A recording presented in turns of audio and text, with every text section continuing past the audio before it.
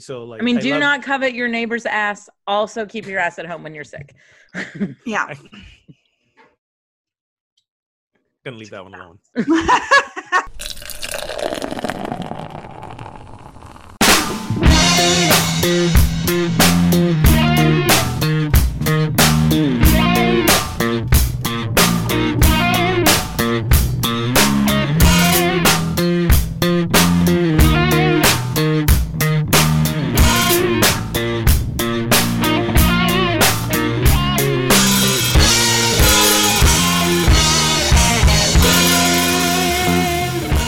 Welcome to episode 155 of Pup Theology Live, a weekly conversation on life and faith over a craft brewed pint of fine wine or whatever happens to be in your glass.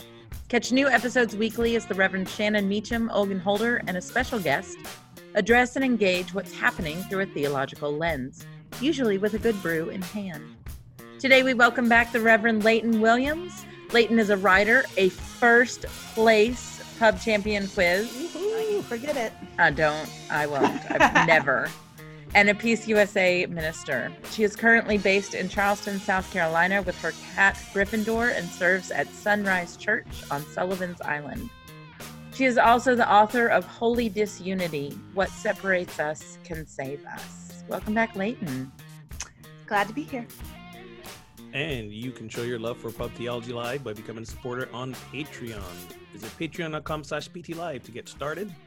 See extended interviews, pre and post show shenanigans, and my apologies for those of you subscribing. We are a few episodes behind because that's my responsibility. I was on vacation. I came back from vacation, and between getting catch up with work, packing up a house to move, finding a new place to live, and all that stuff didn't happen. I've been dropping the ball. I apologize. That being said, genuine swag is coming your way very soon. There you go. That too. Hopefully we'll make up for it. And if you love what we're doing and want to join the conversation, or you want to express your displeasure at the fact that we're like 5 episodes behind in the video clips, you can do it on Twitter, Facebook, Instagram TV, YouTube. Use the hashtag PTLive. And before we go, so I gotta tell you, I don't do this often, but I actually listened to an episode that I wasn't on. As your recommendation, the guest that what's his name that was on when I wasn't there, the one with the millennials, Eric Thomas. Yeah, what episode was that? That was 153. 3 or something. Yeah. Yes, listen to that. I was highly entertained. I want to Wayne, and I think Leighton, you were guessing on that one too. So we were talking about generations, and I realized I am textbooked Gen X, angst-ridden, and waiting to be impressed. That's how I live my life. Always. There we go. That was a fun episode. Glad it was. It was a really fun episode. We commend it to you. So today we are talking about our perfect day. Greetings. We're talking about greetings. Don't jump ahead. Yeah, there you go. Greetings. Perfect day. Responses to the COVID-19. By the way, Derek got a call today that his thing on Saturday, the group that was supposed to meet with him, canceled. So we're calling it they COVID canceled. We're coining the phrase, trademark. COVID canceled by Southwest. Exactly. A new 10 Commandments. Maybe we'll come up with some. Maybe we won't. And religious symbols. We're a little all over the place today, which feels like the world right now. So it's also a lot par for course for us. It is par for the course for us. Yeah. Hopefully you pub theologies are meeting still, if it's safe for you, if you feel that it's safe and are being able to have these discussions. Hey, you know what? Alcohol is a disinfectant. It really is. Beer has alcohol, so. However, those did have to come out and announce that they are not an effective method of preventing coronavirus. I read that and was like, yeah, I'm still going to do it. You know what? Like our president says, I got a hunch it's going to work, so. I'm going to just drink it till I don't care. Exactly. See, this is why, I want to avoid the subject. All right. So what are we drinking? Leighton, what are you drinking today? I'm double fisting today. I'm drinking, as far as beers go, I'm drinking Hopness Haze, which I actually think I was also drinking the last time I was on the show. Yeah. Because it is now the only beer left in my house. And I am simultaneously drinking a Diet Coke because it's day 2 after the time change, and it is rough. Yeah. Actually, we're not talking about the time change on the show. That's weird. Like we usually talk Well, about we are now. We are now. We are now. I've actually found this to be the least painful time change for a while.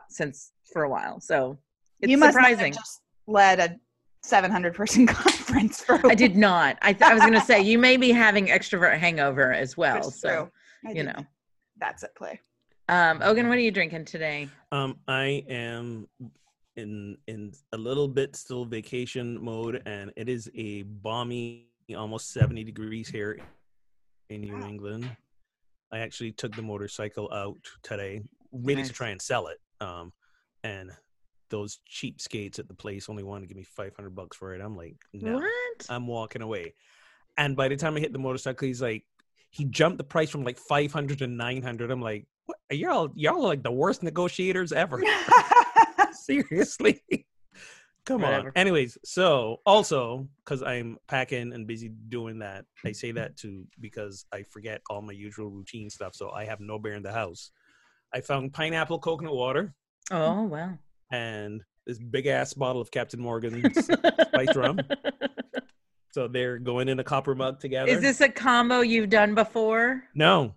Okay. This is the first time I've mixed these together, and I have to say, it's not good. It's not good. Yeah, when as you were describing, I was like, I just can't see that as being tasty. I mean, I've had coconut flavored rum, you know. Sure. No, that's completely different. Fruity drinks. What could go wrong by adding Captain Morgan's sugar? Spiced rum? There's Apparently like everything. It's not everything. Anyway, it's not good. Yeah. Not good. But that's not going to stop me from drinking it. How about you? What are you drinking? So I am drinking a little something something. It's a great beer. It's a great beer. Lagunitas Brewing, little something something ale. Yeah. So it's a special ale is kind of like its own thing. It's got a lot of wheat. It's rich with hops, and it finishes dry. Mm-hmm. We've watched with some amusement as the beer mumblers argue how to classify it, but we clamp up with Jaffe Ryder, and he declares to Ray Smith that comparisons are odious. Well, whatever. Give us a call. And then it has their number. So, there you go. So, I'm not a big hoppy beer person, but this isn't a hop. That's the thing. Well, I was going to say. Oh, sorry. That one I can handle. That one. So this is one of the few IPAs that I like actually drink regularly. Yeah, I can handle that one. Where do y'all stand? We kind of touched on this last week, not really, but you know, more and more craft beer manufacturers are coming out on their cans and bottles with a storyline. Mm-hmm. I love it. I'm totally. Where do y'all land on this? I love it. Absolutely. I like it too. I was at this food and wine festival yesterday and Saturday actually. Got in for free because I was helping my brother's restaurant do stuff, but and then I got to wander around and drink for free afterwards. And of course, there were a ton of breweries, and I just discovered this. I guess it's not that new, but new to me. One in Florence, South Carolina, which is where my dad is from. Tiny town, and they have one called Seminar, and I was like, that's a weird name for a brewing company. And my brother told me it was a bunch of professors from Francis Marion College who started this brewery together. So it's like, I'm gonna be late working on this new seminar to their wives or husbands, right? Or whatever. And I'm like, see, I love that's amazing. Right? So I like a good story. So I am drinking, I just want to say, out of my Game of Thrones nice glass because of Max von, how do you say his last name? Sydow? I don't know, actually. And who did he play in Game of Thrones? He played the Raven. Or the Three-Eyed Raven. The original Three-Eyed Raven. Duh. Okay. Yeah, the original Three-Eyed Raven. So anyway, I'm just drinking. He was also in, The Force Awakens and right. Oh, wait, did he die? What? He did. He died today. Yeah. Oh, I didn't know this.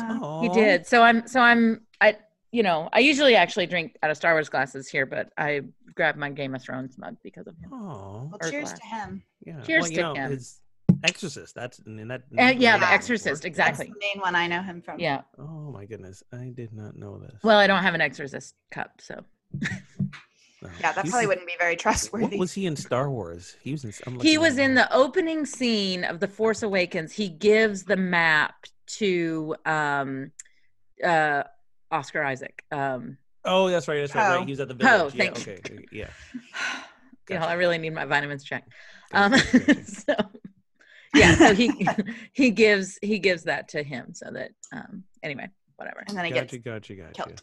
And then he gets just killed found almost it- immediately. I but just found it odd. So there's. he's a the one that headline. has the great line of like, "You cannot forget who is your family." You know, like whatever. So he was in that movie for I guess all of 5 minutes, but Yeah. If that, yeah. but the headline on Fox News: Max von Sydow, star of The Exorcist, Game of Thrones, and Star Wars. Then a 90 like Star Wars. Mhm. He's not a star of Star Wars. He was No. in a cameo of Star Wars, basically. No. Well, I wouldn't even call it a cameo, but like, That's you know, what I'm whatever. saying. Anyway, I'm like, if it So, made the headline. now that I've cracked my beer open, Okay. which is, I want to move to the first question because the first thing I thought of is the first question is, what does your ideal day look like? It's like cracking a beer open is definitely part of my ideal There you go. day. Yeah. So what does your ideal day look like, and how often do you get to enjoy a day like that? I feel like Brian needs some time off. I know. He actually said that on Twitter today. Somebody famous said, "Can we move up the elections to like tomorrow?" And he Right. was like, "That'd be great. Might free up my schedule a little bit." So Totally. he's feeling it, Oh I think. no. So I will say, I mean, I think there are variations on the theme of my ideal day, but certainly a key ingredient is going to Folly Beach, which is 6 miles from my house. And so that's pretty cool. And I would say an ideal day for me starts with getting a good night's sleep, which doesn't seem to happen very often. So I really relish those mornings when I wake up and I feel rested. And then, I don't know, maybe some good yin yoga and like slow coffee drinking. Slow coffee drinking is the top. It's the first thing but that's a necessary part of every day for me. And then, yes, time at the beach, either with friends or by myself with a book, or with my boyfriend or family. And then an evening of trivia, definitely. As Good of you to remember to mention him.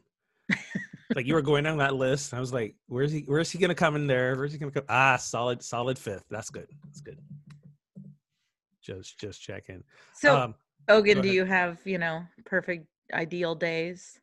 So honestly, it involves sort of what Leighton was opening with, a late wake up. So nice long sleep. Mm-hmm. I gotta go lift at the gym because that is sort of my meditation and therapy. And some either a TV or movie watching, and some reading, and yes, beer 2 or 3, and dinner.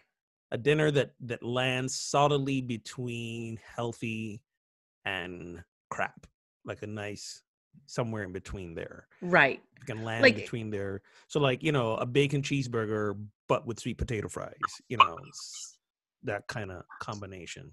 I gotcha. Yes. And usually that's how my Fridays look. So Is it, so you get that, you feel like you get that? I get a pretty decent variation of that on Fridays. Fridays and Saturdays are my off days, but as clergy, our work's never really done, and off days are kind of a Right. a unicorn, because a lot of times when we're off is when all our other like volunteers and people at church are also off to catch up with the church stuff. So then they're texting you and messaging you, Right, and calling exactly. you and all that sort of stuff. Yeah, I've often thought, what yeah. I've taught people is that Friday is, I'm not getting back unless you're dying. I'm not getting back to you on Friday. Right. Friday's my day. I've also made myself, even if it's Friday and I haven't written my talk yet for some Mhm. reason because the week got away from me, I'm not gonna do it. so Fridays, wake up, gym, go to the movie, go to the movie, come home, whatever. But I make myself do nothing on Fridays more Yeah. often than not. A true down day, and maybe Saturday pick some things up. But yeah, that's my day, and it usually doesn't involve other people. You know, that's interesting because I was out. Yeah, I was distracted by my microphone when I was talking, but I will say, you know, I like for a perfect day to involve either seeing friends or my boyfriend or my family, but it also needs to have a significant chunk of like nobody bothering me. That is like, otherwise I won't feel rested, or I have to have a day immediately afterwards that doesn't involve. Yeah, my ideal day. So first off, there's like some checklists for my ideal day that like I have to wake up for the cup of coffee, which I do every morning, and I drink it slowly because I have no other choice. The second, like the difference between like I need to get going and I get to relax is what my second cup of coffee looks like. Like, is it in the car on the way to somewhere, or do I get to sit and sip a second cup of coffee slowly and deliciously? It's going to involve some sort of big breakfast. That's like my favorite kind of perfect day thing. Somewhere there will be sex, whether it's morning or evening, like that will be part of my ideal day. And I think that's just honest. Like that's just a good day there. That's part of it. And so today, Ogun, we're having a day, I guess this our upper Eastern Seaboard is having beauty today. It was like 72, 74. I got to actually go outside. And is it sunny? It's sunny. Mm-hmm. It's like the same here. Yeah, it is sunny. It is warm, and it feels genuinely like the greatest blessing ever right now. I thought that sentence was gonna go, you know, Ogun, just so you know, today's our sex day. It was like, I have to say, right, it was sorry. a strangely timed pivot. Right? I thought that's where this was going. I thought I was done with the sex part and I was moving on. We needed like a transition. Okay, my bad. I just want to name that. I'm sorry. I don't think that should be hidden as like, hey, that's something that's part of a great day. Is like, you know. Anyway. It is. It just is. Part of why I think I didn't mention that, because it's, if I'm doing it correctly, dependent on others' participation. And yes. I don't, you know, and if the other isn't participating or up for it, then it's kind of disappointed. So I'm sometimes quite literally. Hey, there you go. I'm sharing stuff that I am 100% in control of. Okay. So I'm not let down. That's a good point. I will say, by way of example of my thing, also I have to tell you, Shannon, that now I'm like, actually my initial reaction to you saying that, I think it's a great thing to name. And I thought, I don't know what it says about me that didn't even cross my mind. I don't know, but I'm going to talk to my therapist about it tomorrow. No, I don't. Listen, like, not everybody has to be a 13-year-old boy like I am. Exactly. But, you know, no, it doesn't have to be. I just, like, first off, I got to go last, right? So you got to name all the things, and I got to go, oh, those are great. What else do I want? And so, you know, 2, that would sound great, but that was the first thing I thought of, was like, oh, my perfect day will include sex. But I don't know, maybe that's TMI for people, and if you're listening and that bothers you, I'm really sorry. But you know, I just don't. Also, let's be clear. Sometimes it takes absolutely zero work and effort for the sex to happen. Sometimes the conditions have got to be, you know, exactly in the right place. Right. That sometimes it can be a degree of effort to get there. Well, and so we're talking about an ideal day, right? An ideal day. So in an ideal day, it would be effortless sex. Effortless. I mean, good, but effortless. You Definitely know? Good. That's like it's part of the ideal day for me. There you go. In another, you know, sense, a part of my ideal day is for it to be nice and sunny and warm. I'm adding it to my list. Effortless sex on a warm sunny day. On a warm sunny day. Not necessarily like in the warm sun, but you know. It kind of depends. Hey. Kind of depends. Depends on how much privacy you have. I do not have that much privacy. But anyway, so I think, so no chores, no work, Yeah. you know, I would be very happy sitting outside on our patio, drinking a beer. I would be happy doing stuff, like if it meant that, you know, like if I was working outside or I was doing something that I enjoyed. I don't know. I don't want to have to sit around and do nothing on my perfect day. Like that's not a requirement. But it would end with some kind of gathering of friends, like either out at a bar or people over to my house, or like that's always a good day for me. I do have to say that our days together when I come up and visit are up there for me in terms of all of those. I don't get as much alone time, but you guys do give me my own room, which is much appreciated. And we have brunch drinks and we have deep conversations, and then morning turns into afternoon, and then evening, and we have dinner and we sit around the fire and we drink more and we stay up too late and we watch Star Wars.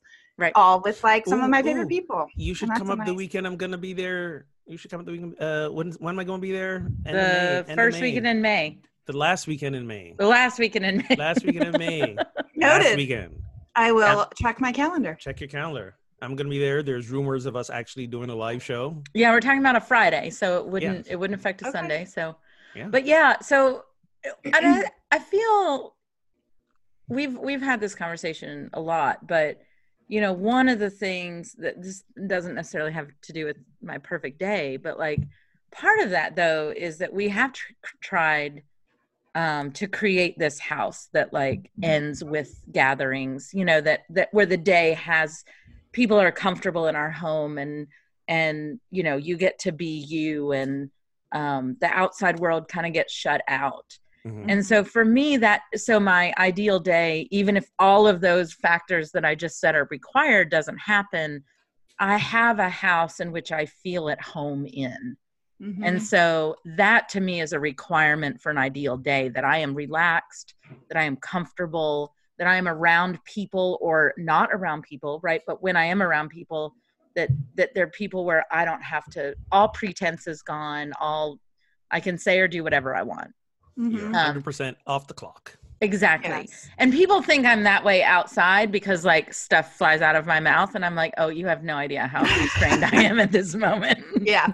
I hear that. So, you know, but at home, I don't have to any of it, right? It all goes away, and I'm just completely at home and relaxed. And that is part of my ideal day. Those are requirements for it. So has the, segue into the other question, has this new coronavirus upswing influence you guys' choices to gather with friends and gather with people? It hasn't in any way. Now we don't entertain as much in the winter, to be honest. So we're just now starting to come out of, bless you. Oh God, Leighton has it. No, it's just allergies, I swear. It's all right. See, that's the thing. Right. This is all coinciding we're with on Zoom. It's not coming through the interwebs. We're good. We're good. This is all coinciding with allergy season, and every time I sneeze, and everybody looks at me, and I'm like, it's just allergies, guys. Yes. Anyway, but yeah. So we're about to open the house up, but you know, Derek and I have just kind of where we are with it.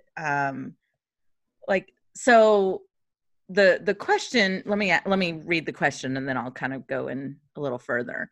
So what changes has your church or faith community made in response to the coronavirus? What about your work setting? And what is your preferred way to greet someone without changing hands? So you're kind of adding that to shaking hands, not changing hands. Sorry, whatever. I prefer the old English, like curtsy and bowing. That's my preferred method. Tip of the hat. No, we haven't, but we weren't really planning a gathering necessarily either. Yeah. But if we were right now, I wouldn't cancel it. But we have 5 confirmed cases in Maryland. 3 of them were members of a same traveling group that are in Montgomery County and quarantined. There were 2 more yesterday confirmed. And it's not that I don't believe that this is going to get worse. Yeah. It's just that, like, I don't feel like it's necessary at this moment to change my life besides the precautions, right? The washing hands, the, whatever. I will say that we suspend the passing of the peace during Lent anyway. Oh, so in that part, it was kind of good timing. Yeah. Because the passing of the peace in our worship service comes, so we have a confession of faith. We do a corporate confession in our tradition, which means that everybody confesses the same paragraph kind of together. Then there's some time of silence. Then there's what we call an assurance of pardon, because we have already been forgiven, but so that's a moment of reassurance, if you will. And then we pass the peace as signs of reconciliation. So during the season of Lent, there is no assurance of pardon, not because it doesn't exist, but because just for this time we have suspended that. So there's also no peace. Yeah, I like to leave people in doubt for a few weeks. For a few weeks. It's actually to make us feel a little uncomfortable. That's harsh. It's a really nice practice. I have to say. I might not go to church during that time if I was coming to that church. I want my assurance, damn it.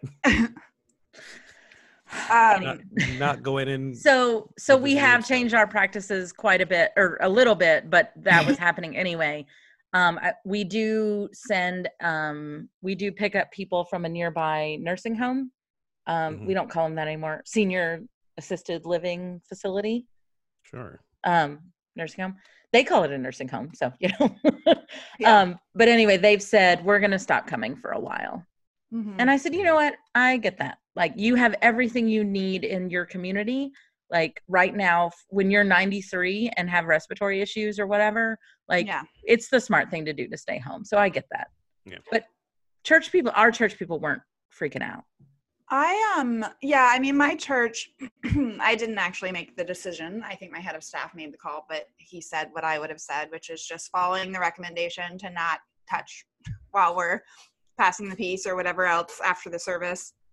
And per the last question about my preferred form of greeting other than shaking hands, well, honestly, coronavirus notwithstanding, it's hugging, but right. So apparently I didn't know I was saying something novel, but I taught my congregation about air hugs this Sunday, because I was like, when you greet each other, you can just wave or do the peace sign or air hug. And then I got a comment from one of my members who was watching online, and he was like, that was new for us, sending you air hugs from out of town. I was like, oh, okay.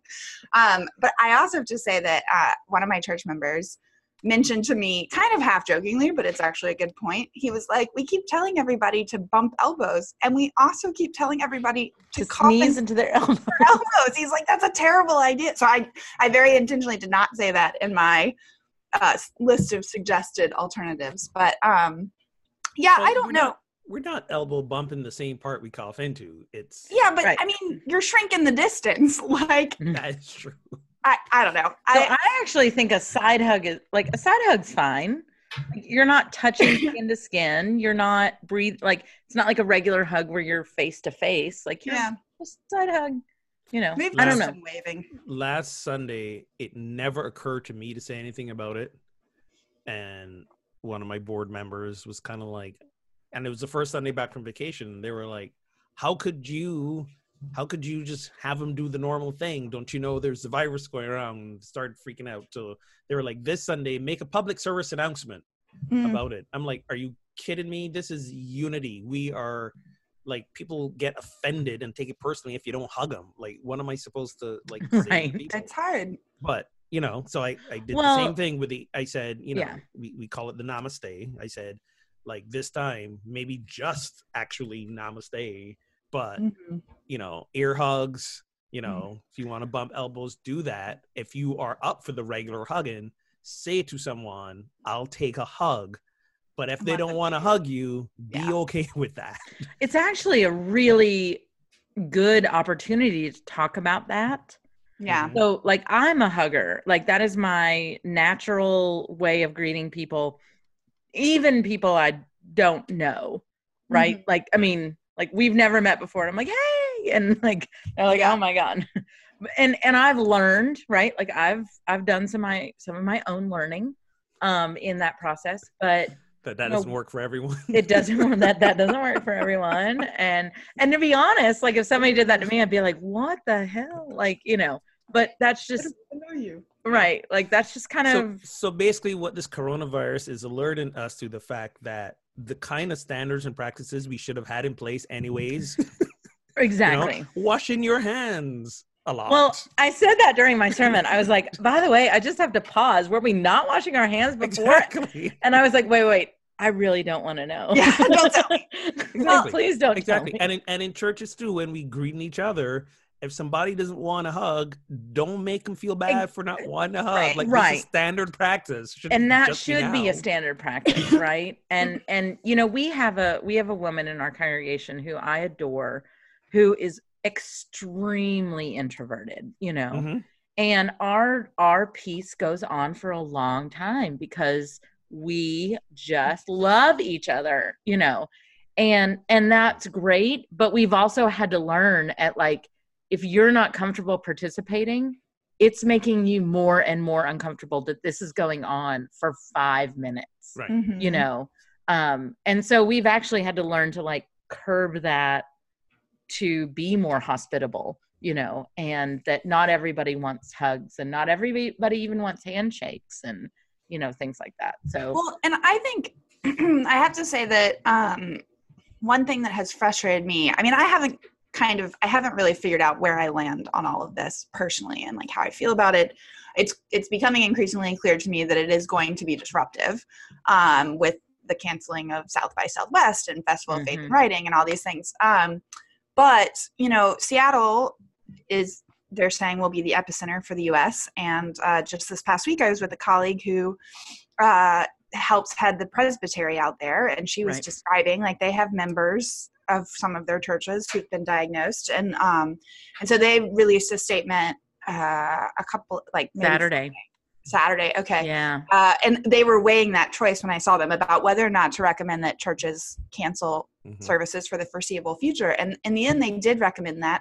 And it got shared on, a national Presbyterian publication. And I just knew that this would happen. And then there's just, a few comments. It wasn't an onslaught, but a few comments that are that's so faithless. And if we're really committed to the gospel, we shouldn't be afraid and we should still be gathering no matter what. And it's I understand that I can empathize with that thought process too. I think I want us to never be afraid to worship, but it's I don't think shaming people for trying to figure out how to navigate this unwieldy thing, especially when they have other people's well-being that they have to be responsible for. Somebody made the point, and I thought this was a good one. There are people who have been taught their whole lives to go to church no matter what, even if they are at risk, even if they are immunocompromised. And if you have your church open, they will go and put themselves and other people at risk.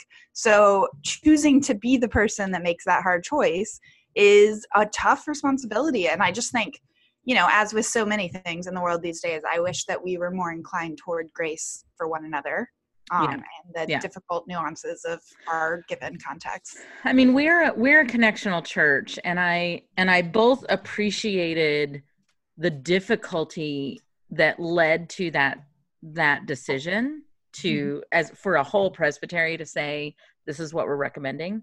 Because Seattle is ground zero, right? It really is.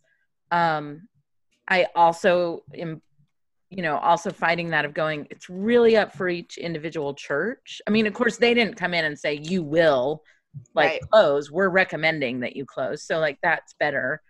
I think having both options, a lot of my friends were live streaming and, things like that in Seattle. And being able to say, and I think this is where I would go if it was recommended to us that we did not have worship. I would show up. I would probably ask my musicians to show up if they are comfortable. And we're going to have worship. And if you are comfortable showing up, we're here.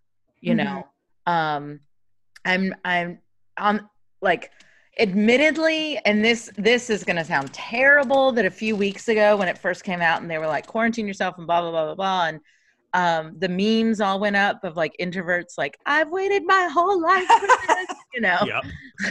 and like, sometimes I just get really tired and overwhelmed, right? And I was like, oh my God, that would be amazing if I could just work from home.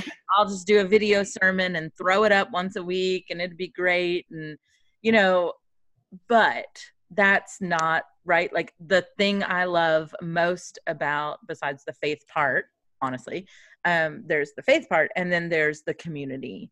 Right. And to actually ask people to suspend community, like, that's hard. That's real hard. It is hard. For me, it's not a question of if, it's a question of when. And also, see, I'm not there yet, but you're probably right, but I haven't mentally right. Yeah. But also, I'm not panicked, because it's not like you get it, you die. Right. Like, again, like the flu, it's not Ebola already, who are health compromised or the elderly who have weakened immune systems. Those are the ones more susceptible. Again, like the tens of thousands who die from the flu every year. I get it. It's going to be a miserable 2 weeks for me, but 99% chance I wasn't, like, I remember at church this Sunday going like, me giving this PSA is ridiculous, everything all right. But honestly, by the time the 25th person came through the receiving line, who was like, forget that handshake, we're hugging, and they all over me, I'm just like, oh my God, I need to shower. I am so gonna get this. So gonna get it. No where's the hand? Can I rub hand sanitizer all over? And of course, no hand sanitizer can be found in any store anywhere at this point in time. So I'm like, you know what? Let me just get this and get it over with. One of my best friends said, I want to get it now while it's sort of still novel, so people will really take care of me. If I get it down the road when everybody else has it. Nobody's taking care of me. People ain't gonna pay attention to me anymore. Oh, you got that? That's so last week. Because I'm like, everybody's like, oh, I'm stockpiling. And I'm like, I'll just have food delivered. And I'm like, but if we're all out with it and there's no food to be delivered. Yeah. I haven't had time to do any. I mean, again, I don't really know where I fall, but I as I mentioned, I was helping run this 600 person gathering last week, which, by the way, had it been a week later, we probably would have been pressured to cancel it. So that's interesting. And so I was getting all these warnings about like stockpiling stuff, and I wasn't sure how serious to take it. And honestly, I've had zero time. And now it's like, well, there isn't anything anywhere. So I'm just kind of riding it out. That to me is, and again, I could be completely wrong. Like, that to me is a step too far right now. Like, that's a step farther than I am. At least here. I mean, we're all pretty far. Well, I was going to say, if I was in Seattle, I think that would, or Los Angeles even, right? Like, I think that would be a different story. Yeah. Well, I think we're going to be talking about this a while. Yeah. Might as well.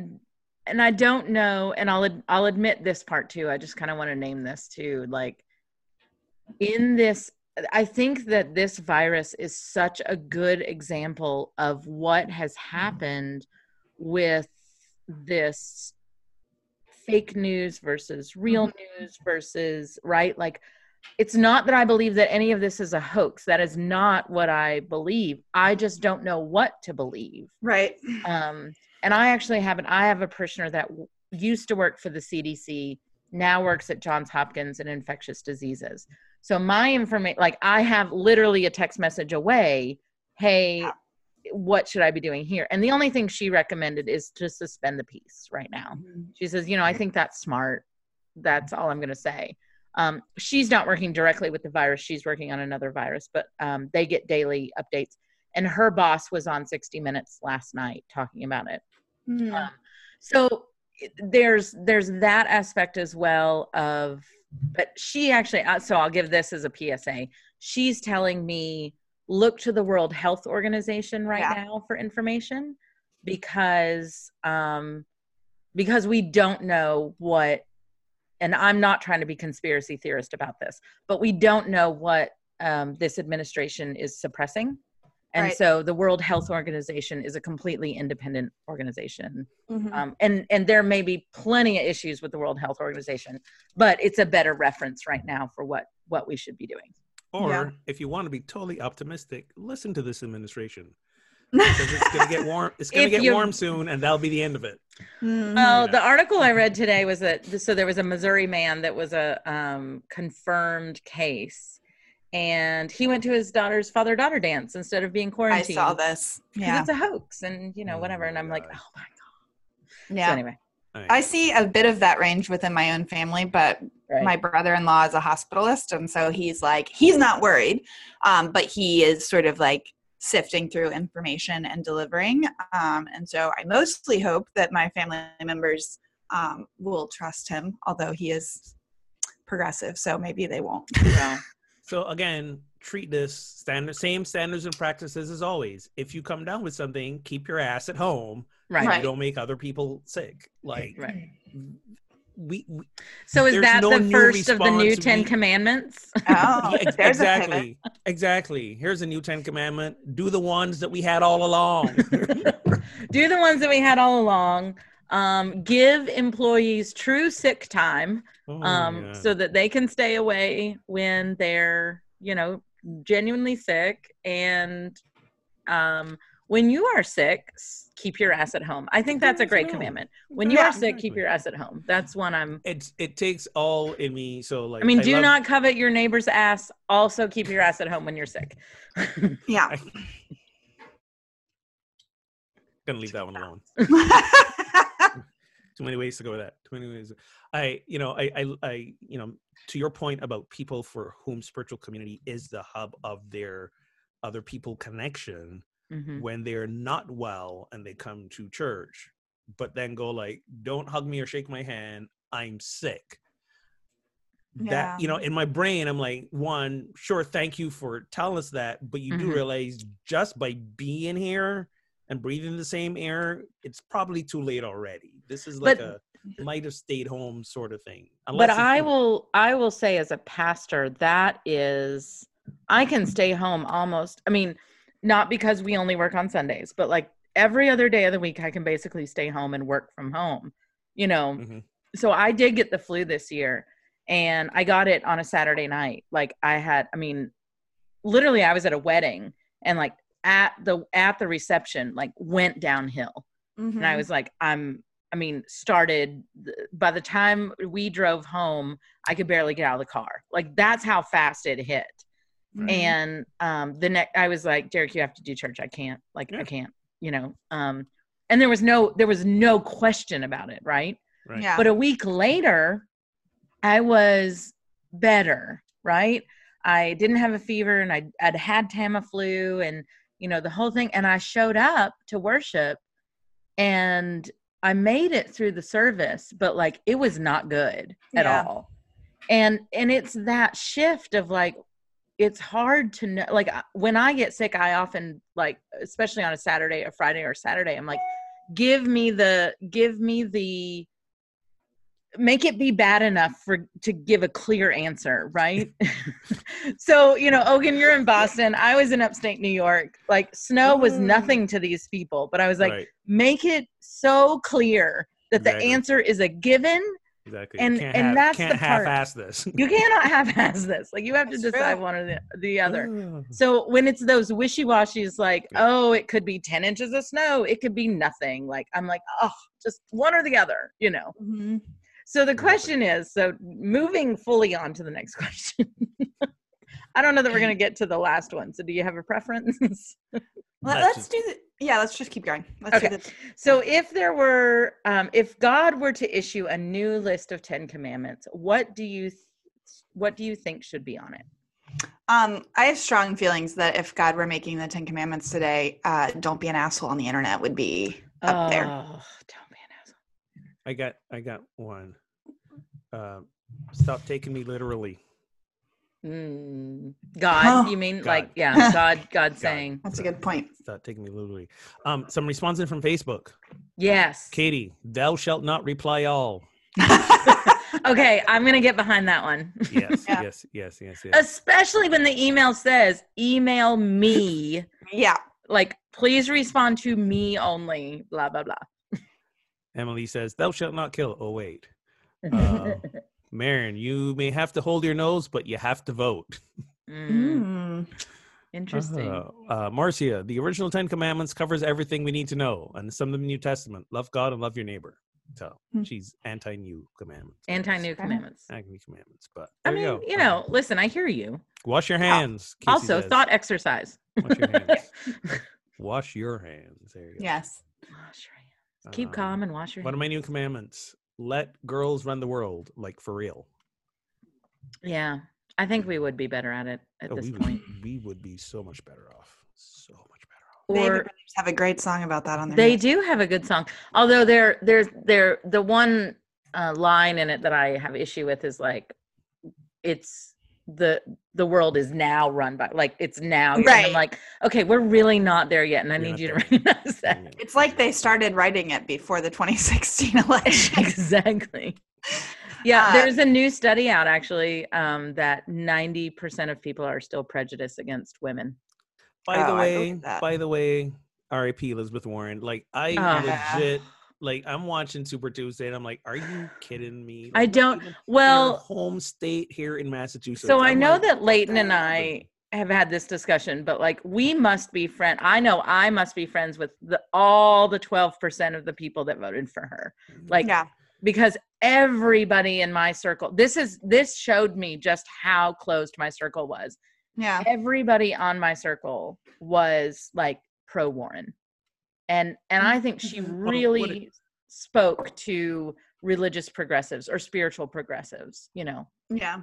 I think she really spoke to us. It showed me two things. One, how scared people really are. Yeah. Mhm.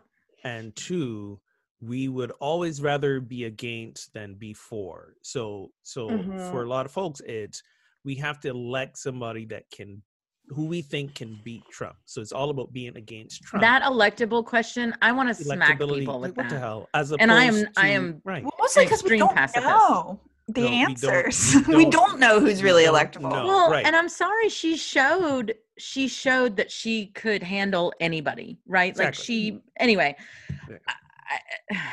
I would love to talk about this. I just don't know if New 10 Commandments: thou shalt not be fearful and misogynist. exactly. I was gonna say, I mean, Thou you know, shall not promote the patriarchy. There you go. my comment about don't be an asshole on the internet is I mean, there's been plenty of evidence for that needing to be a commandment for a long time, but has been related to what the internet has looked like in recent weeks, and especially in this past week. And I think part of it too for me is like, to the commenter who was like, everything's covered in the original 10, I'm like, I actually believe that too. No, And I so do too. like, Yeah. we just need some additional like specificity, because people are constantly making themselves exceptions to particular rules, right? And I'm like, we just make one that's like, don't see yourself as the exception. Like, no, it's not Yes. true that everybody else has to tell the truth and not use people and be kind, but you get to be an exploitative dickwad. Sorry, I've had a week on the internet, and I Clearly. just like, I don't get it. I don't get how, especially people who Well, of faith get away with treating each other the way they do. and to me, so that's the other thing, right? Is like the 10 Commandments actually, they name a few sins, right? And yet people grab onto those sins as if they're the only one. Like I am a jealous God, and you shall not have any other gods before me. Like, idolatry are the first 3 commandments, right? Like, Yeah. and we don't talk about idolatry enough. But we want to talk about, well, you've committed murder. We don't care about the circumstances. You're out. You've had an affair. We don't want to talk about the circumstances. You're out, right? Because it was somehow explicitly named. But coveting thy neighbor's like goods and wife and service. I mean, the wife is about property, right? It's not about necessarily the female form. It's what you've gotten, what your neighbor has gotten. Keeping up with the Joneses. Keeping up with the Joneses. And those we let those fall to the wayside, right? And now listen, taking another life is nothing to be, there's a word I'm looking for, but Taken lightly. Taken lightly, sure. Like, right, like exactly. Right. But we don't focus enough on the things that we all commit in terms of sin, if you want to talk about it that way. I mean, minute by minute, if you will, but right? That's why you're saying it. That idolatry thing is so obvious and so subtle and so prevalent that if we were to actually follow it, we would have to upend our lives. Right. Mhm. So, yeah. And like me just- too, right? Like I would have to upend my life. Let's just go, look what's over there. Not killing, no adultery, point to those. Right. Because these first three are too hard. These first three are too hard. Like Hard. loving God and all of that, and it's too hard. Too hard. All right, let's do the last one real quick. So does your church use a cross or the crucifix? What does the difference suggest about your faith? And then we'll keep going. Pause. So Leighton and I are Presbyterian, and we use a cross. Yep. We do not use. So the difference is the cross is without Jesus. The crucifix is the cross with Jesus hung on it. That's the difference. That's the difference. So Ogun, do you guys use that symbol? We are all over the place in Unity. So Yeah. Unity, all the churches are autonomous, Mm-hmm. and we range from looking like a very familiar Christian setting with crosses. Okay. I remember when I first got ordained and I was traveling all over the country speaking at different churches. I walked into one church where, like, the splash screen on PowerPoint, when there's nothing up there, is like big image of Jesus with the, waters of life flowing out of the nail prints in his hand. And I'm like, whoa, this is like, this is like hardcore. That's major. Right. So you got that on one end, and you got the other end where they don't even want to put church in the title of who they are. We're a center, we're a spiritual center, and there's no crosses, no nothing, no resemblance. So we are all over the place. But in Unity, we do have this metaphysical interpretation of what the cross means, which is, the cross represents the intersection of our divinity and our humanity, and that's what it represents. But yeah, it's not a thing that has to be in a Unity church, and often is not. Yeah, I have mixed feelings about, I don't necessarily think we shouldn't have the cross as a symbol, but I think the history of it is telling. I mean, that previously the symbol had been a fish, and Right. I am partial to that symbology. Yeah, go for it. So let me read the rest of it. Do you think the cross is the best symbol for Christianity, or crucifix, right? This is now.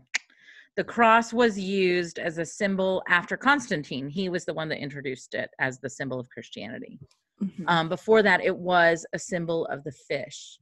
Do you think that having a cross or crucifix instead of a fish puts too much emphasis on the death and or resurrection of Jesus instead of on his life and his teachings? So the way that I've always fish on a cross. I'm sure that exists. Like a spear. There's the Ichthus car thing that has a cross inside the fish. Inside the fish. I've seen those. So the way that I always understood it is because Christians, the first Christians had to meet in secret, they drew the symbol of the fish. It's like half, or 3/4 of an infinity symbol, right? Like it's like that. They would draw that as a marking of a meeting place. That's the way that I've always understood that. I think they also, some of them had it tattooed. That was the way to, and a fish, because many of them were fishermen before, so it was right, all related to. And to me, that fish image, right? Like, I will make you fish for people, or fishers of men, in the old language. That is for me a symbol of teachings, right? That was an emphasis on the teachings. So Constantine was the one that introduced the what's called the Chi-Rho symbol, which is the Pax, the P with the X in the middle, and then that eventually became the cross, right? Just the plain cross.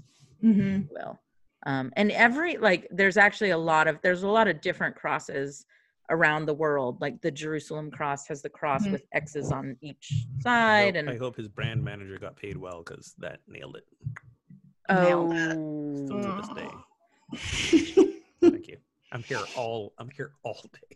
So let me just ask this: what have there been other religious symbols that have been meaningful for you? So I, when I was in seminary, became obsessed with the Trinity as a doctrine and a concept, and this idea of mutual indwelling and perichoresis. And so on a study seminar to Turkey, I found this little porcelain piece of jewelry that had 3 interlocking circles. So it wasn't I also gravitate towards Celtic symbolism. And that's what I have. I have a tattoo of a Celtic Trinity knot, but I found that in some shop in Turkey. It was not intended to be a Christian symbol, but I connected with that as another way of understanding the divine that I believe in, and like an understanding that emphasizes relationality and interdependence and all that kind of stuff. And for a long time, that's the only piece of jewelry I wore. And now it's been sitting in a bowl for like 3 years. So, but yeah, I resonate with that. I mean, I don't have anything against the cross. And I have to say that Presbyterian USA folks deserve an award for trying to cram as many different symbols as humanly possible into one cross logo. Look it up sometime. No, it's true. It's ridiculous. There's like 37 symbols in like a burning bush and a dove and a Bible and a pulpit and oh my gosh. Voting for everybody. Yeah. So go ahead. Sorry, go ahead. I was just gonna say, I think you have to note the ways that atonement theology has been misused over history, and like the way that centering our symbolism on the cross reinforces that. But I don't, in the same way that I don't think it's wrong I don't think it's wrong to ever use a masculine pronoun for God. It's more about speaking expansively, like constantly evolving in the ways that you're describing God. I think we need more than one symbol as well. Otherwise, we risk making an idol out of it and then flattening our faith into this one specific thing. And that's where I always felt uncomfortable with like cross jewelry and things like that. Was to me that became not necessarily an idol, but yes, right? Like overly decorated. And the other thing that always bothered me was that it was maybe Constantine's way of reclaiming, which I'm giving him way too much credit. I'm sorry. But like the cross is maybe our way of reclaiming a thing of capital punishment, right? Like the means of capital punishment. But so the first church that I served as an intern, you had this big balcony that came down, and it was one of those 1960s like triangle roof churches, right? A-frame, yeah. You'd walk in, and for the first long time, the balcony covered, what was up. And as you walked in down the aisle, the what came into view was this 30-foot cross, that hung in almost not quite the center, but like right at the end of the chancel, at the beginning of the pews. And every Sunday I would walk down there and I would look up and I would be like, and this is the moment that if Jesus were here, he would run away screaming. Like, like how terrifying, right? Like, right. And so there's pick up your cross, and there's all these imageries that Christians have tried to reclaim. And of course the empty cross, we've made it a symbol of resurrection, but it was really the empty tomb that was the symbol of resurrection. I was about to say that, not just because we are approaching Easter, but if it wasn't for the resurrection, it had just been another death. It had just been another execution. It had just been another rabble-rousing Jew who got nailed up like, tens of thousands. And when I was younger and more ornery, I would say, well, are you going to wear an electric chair around your neck, or are you going to wear a lethal needle around your neck? But that to me, for a long time was what that meant. And now I have a lot more peace and understanding about it. But for me, the symbol that I've always been drawn to is the dove with the olive branch in its mouth. Which that's a great one. It's actually, that comes from Noah, right? When he sends out the dove and it brings back an olive branch, and that covenant and the rainbow, more so than the rainbow. Yeah. And the rainbow's been a very, even as a heterosexual woman, like the rainbow has been a very powerful symbol for me, in terms of covenant and understanding. And of course that dove comes up again at baptism, Jesus' baptism, when the Spirit descends like a dove, you know, that's not literal. I think my issue with the cross is more the assumption that others make about me wearing it. I have no problem with the cross, and this is coming full circle from not wanting to have an. Well, you spoke for unity, and now you can speak for yourself. Exactly. So you know, so I would not have a problem wearing cross jewelry. The issue is what others assume about me when that happens, and as a person to step out to really then connect with, you know, the interfaith aspect and plurality of religions. I mean, a lot of my tattoos on my arm sleeve here are religious spiritual symbols, from the yin yang to the tree of life to, you know, the Shinto circle of unknown. I got the wheel of Dharma on here. I got a mandala. So there's a lot of symbols that really again for me represent one, that the fullness and limitlessness of God and the divine is not narrowed down to one religion. And it's been interesting because I remember at some point somebody said to me, well, where's the cross? Or do you not relate to Christianity? I said, yes, I do. And when people see a cross, they have a lot of assumptions about what I believe. I have no problem having a discussion around that, but to be automatically pushed into a camp or a tribe because you see a symbol on me. I remember when I lived in North Carolina, and this only in the South did I encounter this, when people asked me, what do you do for a living? I'm a minister. Well, God bless you. Exactly. And then I depended on how I felt on that day, like how, you know, cheeky or how, you know, wanted to be controversial, I would say like, oh yes, she does every day, you know, and they'd get the strange look on their face, or you know, you're a minister, so, you know, glad you're a Christian or whatever. And I would say, well, you know, let's just be clear, the God I believe in, the God that you believe in, maybe not the same, you know, sort of deal. So see, I just say thank you. Well, like I said, and there were some days when people ask me, what do you do for a living? I say, I'm a teacher. Like, I don't want to go there because they say minister, pastor, whatever. You know, half the time they're trying to tell you why they haven't been in church lately, or they're apologizing to you for not being at church. Oh my gosh. You know, and I tell them, hey, I'm the pastor and I'm not there every Sunday either. So you're okay. You're good. When we went to Greece, right, we traveled with this group of people, and it was not a religious, it was just a regular trip. And it actually took a while because nobody wanted to talk about work, right? That it took a long time for somebody to ask us, like, well, what do you do? And I was like, oh, I'm in the CIA. And they were like, they just looked at me, and I was like, if I were actually in the CIA, I would totally tell people I was in the CIA, because people are like, nobody believes you. Nobody believes you. My best answer to that came from, like, he's passed away now, this grizzled, like 80-something-year-old union minister. And it was the same thing. Jennifer and I had just recently gone on a cruise, and we didn't want to tell people our job for that very reason. And he said, I don't have a problem with this. When people ask me what I do for a living, I tell them I'm a fucking minister. I was like, yep, I'm stealing that one. That's a good one. I'll say one more symbol that's become really powerful for me is the symbol of the butterfly and the change into resurrection.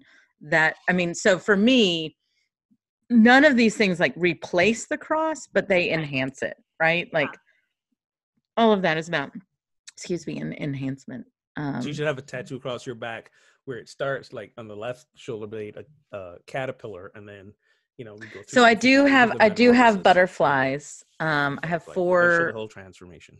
4 butterflies, which you cannot see because it's white ink. Oh, I can on my white skin. Cool. I kind of see them. Very cool. And so I have since we've named tattoos. So these aren't necessarily symbols, but one of the symbols, actually, yes, this symbol has been, which is kind of a symbol of a cross, but is the benediction, is a very powerful symbol for me. What is this? The benediction, like where you raise your hand. Symbolize the cross. Dang it. I know. That's what I thought. No, it's a blessing. No, it's from the end of Luke where he raises his hands and blesses them. Okay. No, it's not this. It's up. Okay. It's up. Gotcha. It's not Heil Hitler either. It's It's a delicate balance. Hitler's one. it's a delicate Benediction's balance two. between the two. I think that when you see, like, there are crosses made with a benediction type, Jesus on it. But so I have in white ink. I'm sorry, I'm all confused. So there's a cross, but Jesus is on it doing this. No, there are, like, how people take crosses and paint certain, whatever. The blessing there's like a blessing cross with Jesus on it. So it's more of a Y with a head. It's more of a Y. Yeah. But some people is he like smiling on the cross. He's blessing. He's not on the cross. It's a cross shape. Oh, gotcha. It's a cross shape with Jesus blessing, but it's a little bit more of a Y with a top. Back to idolatry. Let's just get rid of all the symbols. Well, so but that's part of what Protestantism tried to do. So, but anyway, I have grace on my right hand and love on my left hand. And so I gotta ask, why white? Say that fast 5 times. Why white tattoos? Did you not want to pop, or you just? No, I didn't. They're for me. They're for me. So gotcha. I've got my babies that'll fly gotcha. away, that do their own thing, and I've got I always joke that someday I'll have communion tattooed on my forehead. Because the grace of our Lord Jesus Christ and love of God, the communion. It's either that or my neck, right? People have those like. I actually really like collarbone tattoos. Collarbone tattoos. I'll just have communion. Sexy. I don't got that kind of pain. But I think that's going back to our 6th conversation. I think that's a little too much right there. So, that's fair. Anyway, so friends, thank you for our lively, long discussion today, but being with us today. A big special thanks to our guest, Leighton Williams. Thanks for being here, Leighton. Thanks for having me. Always. We'd like to thank the originator of Pub Theology, who came up with our crazy questions, Brian Burkoff, and our producer, Derek Weston. Connect and spread the word on social media. Listen anytime on SoundCloud, Stitcher, Spotify, Apple, and Google Podcasts. Watch us on YouTube, Facebook, and Instagram TV using the hashtag PTLive. Sign up at patreon.com/PTLive for more content and find or create a Pub Theology in your town. Go to pubtheology.com/directory. Until next time, friends, drink responsibly and keep those conversations flowing.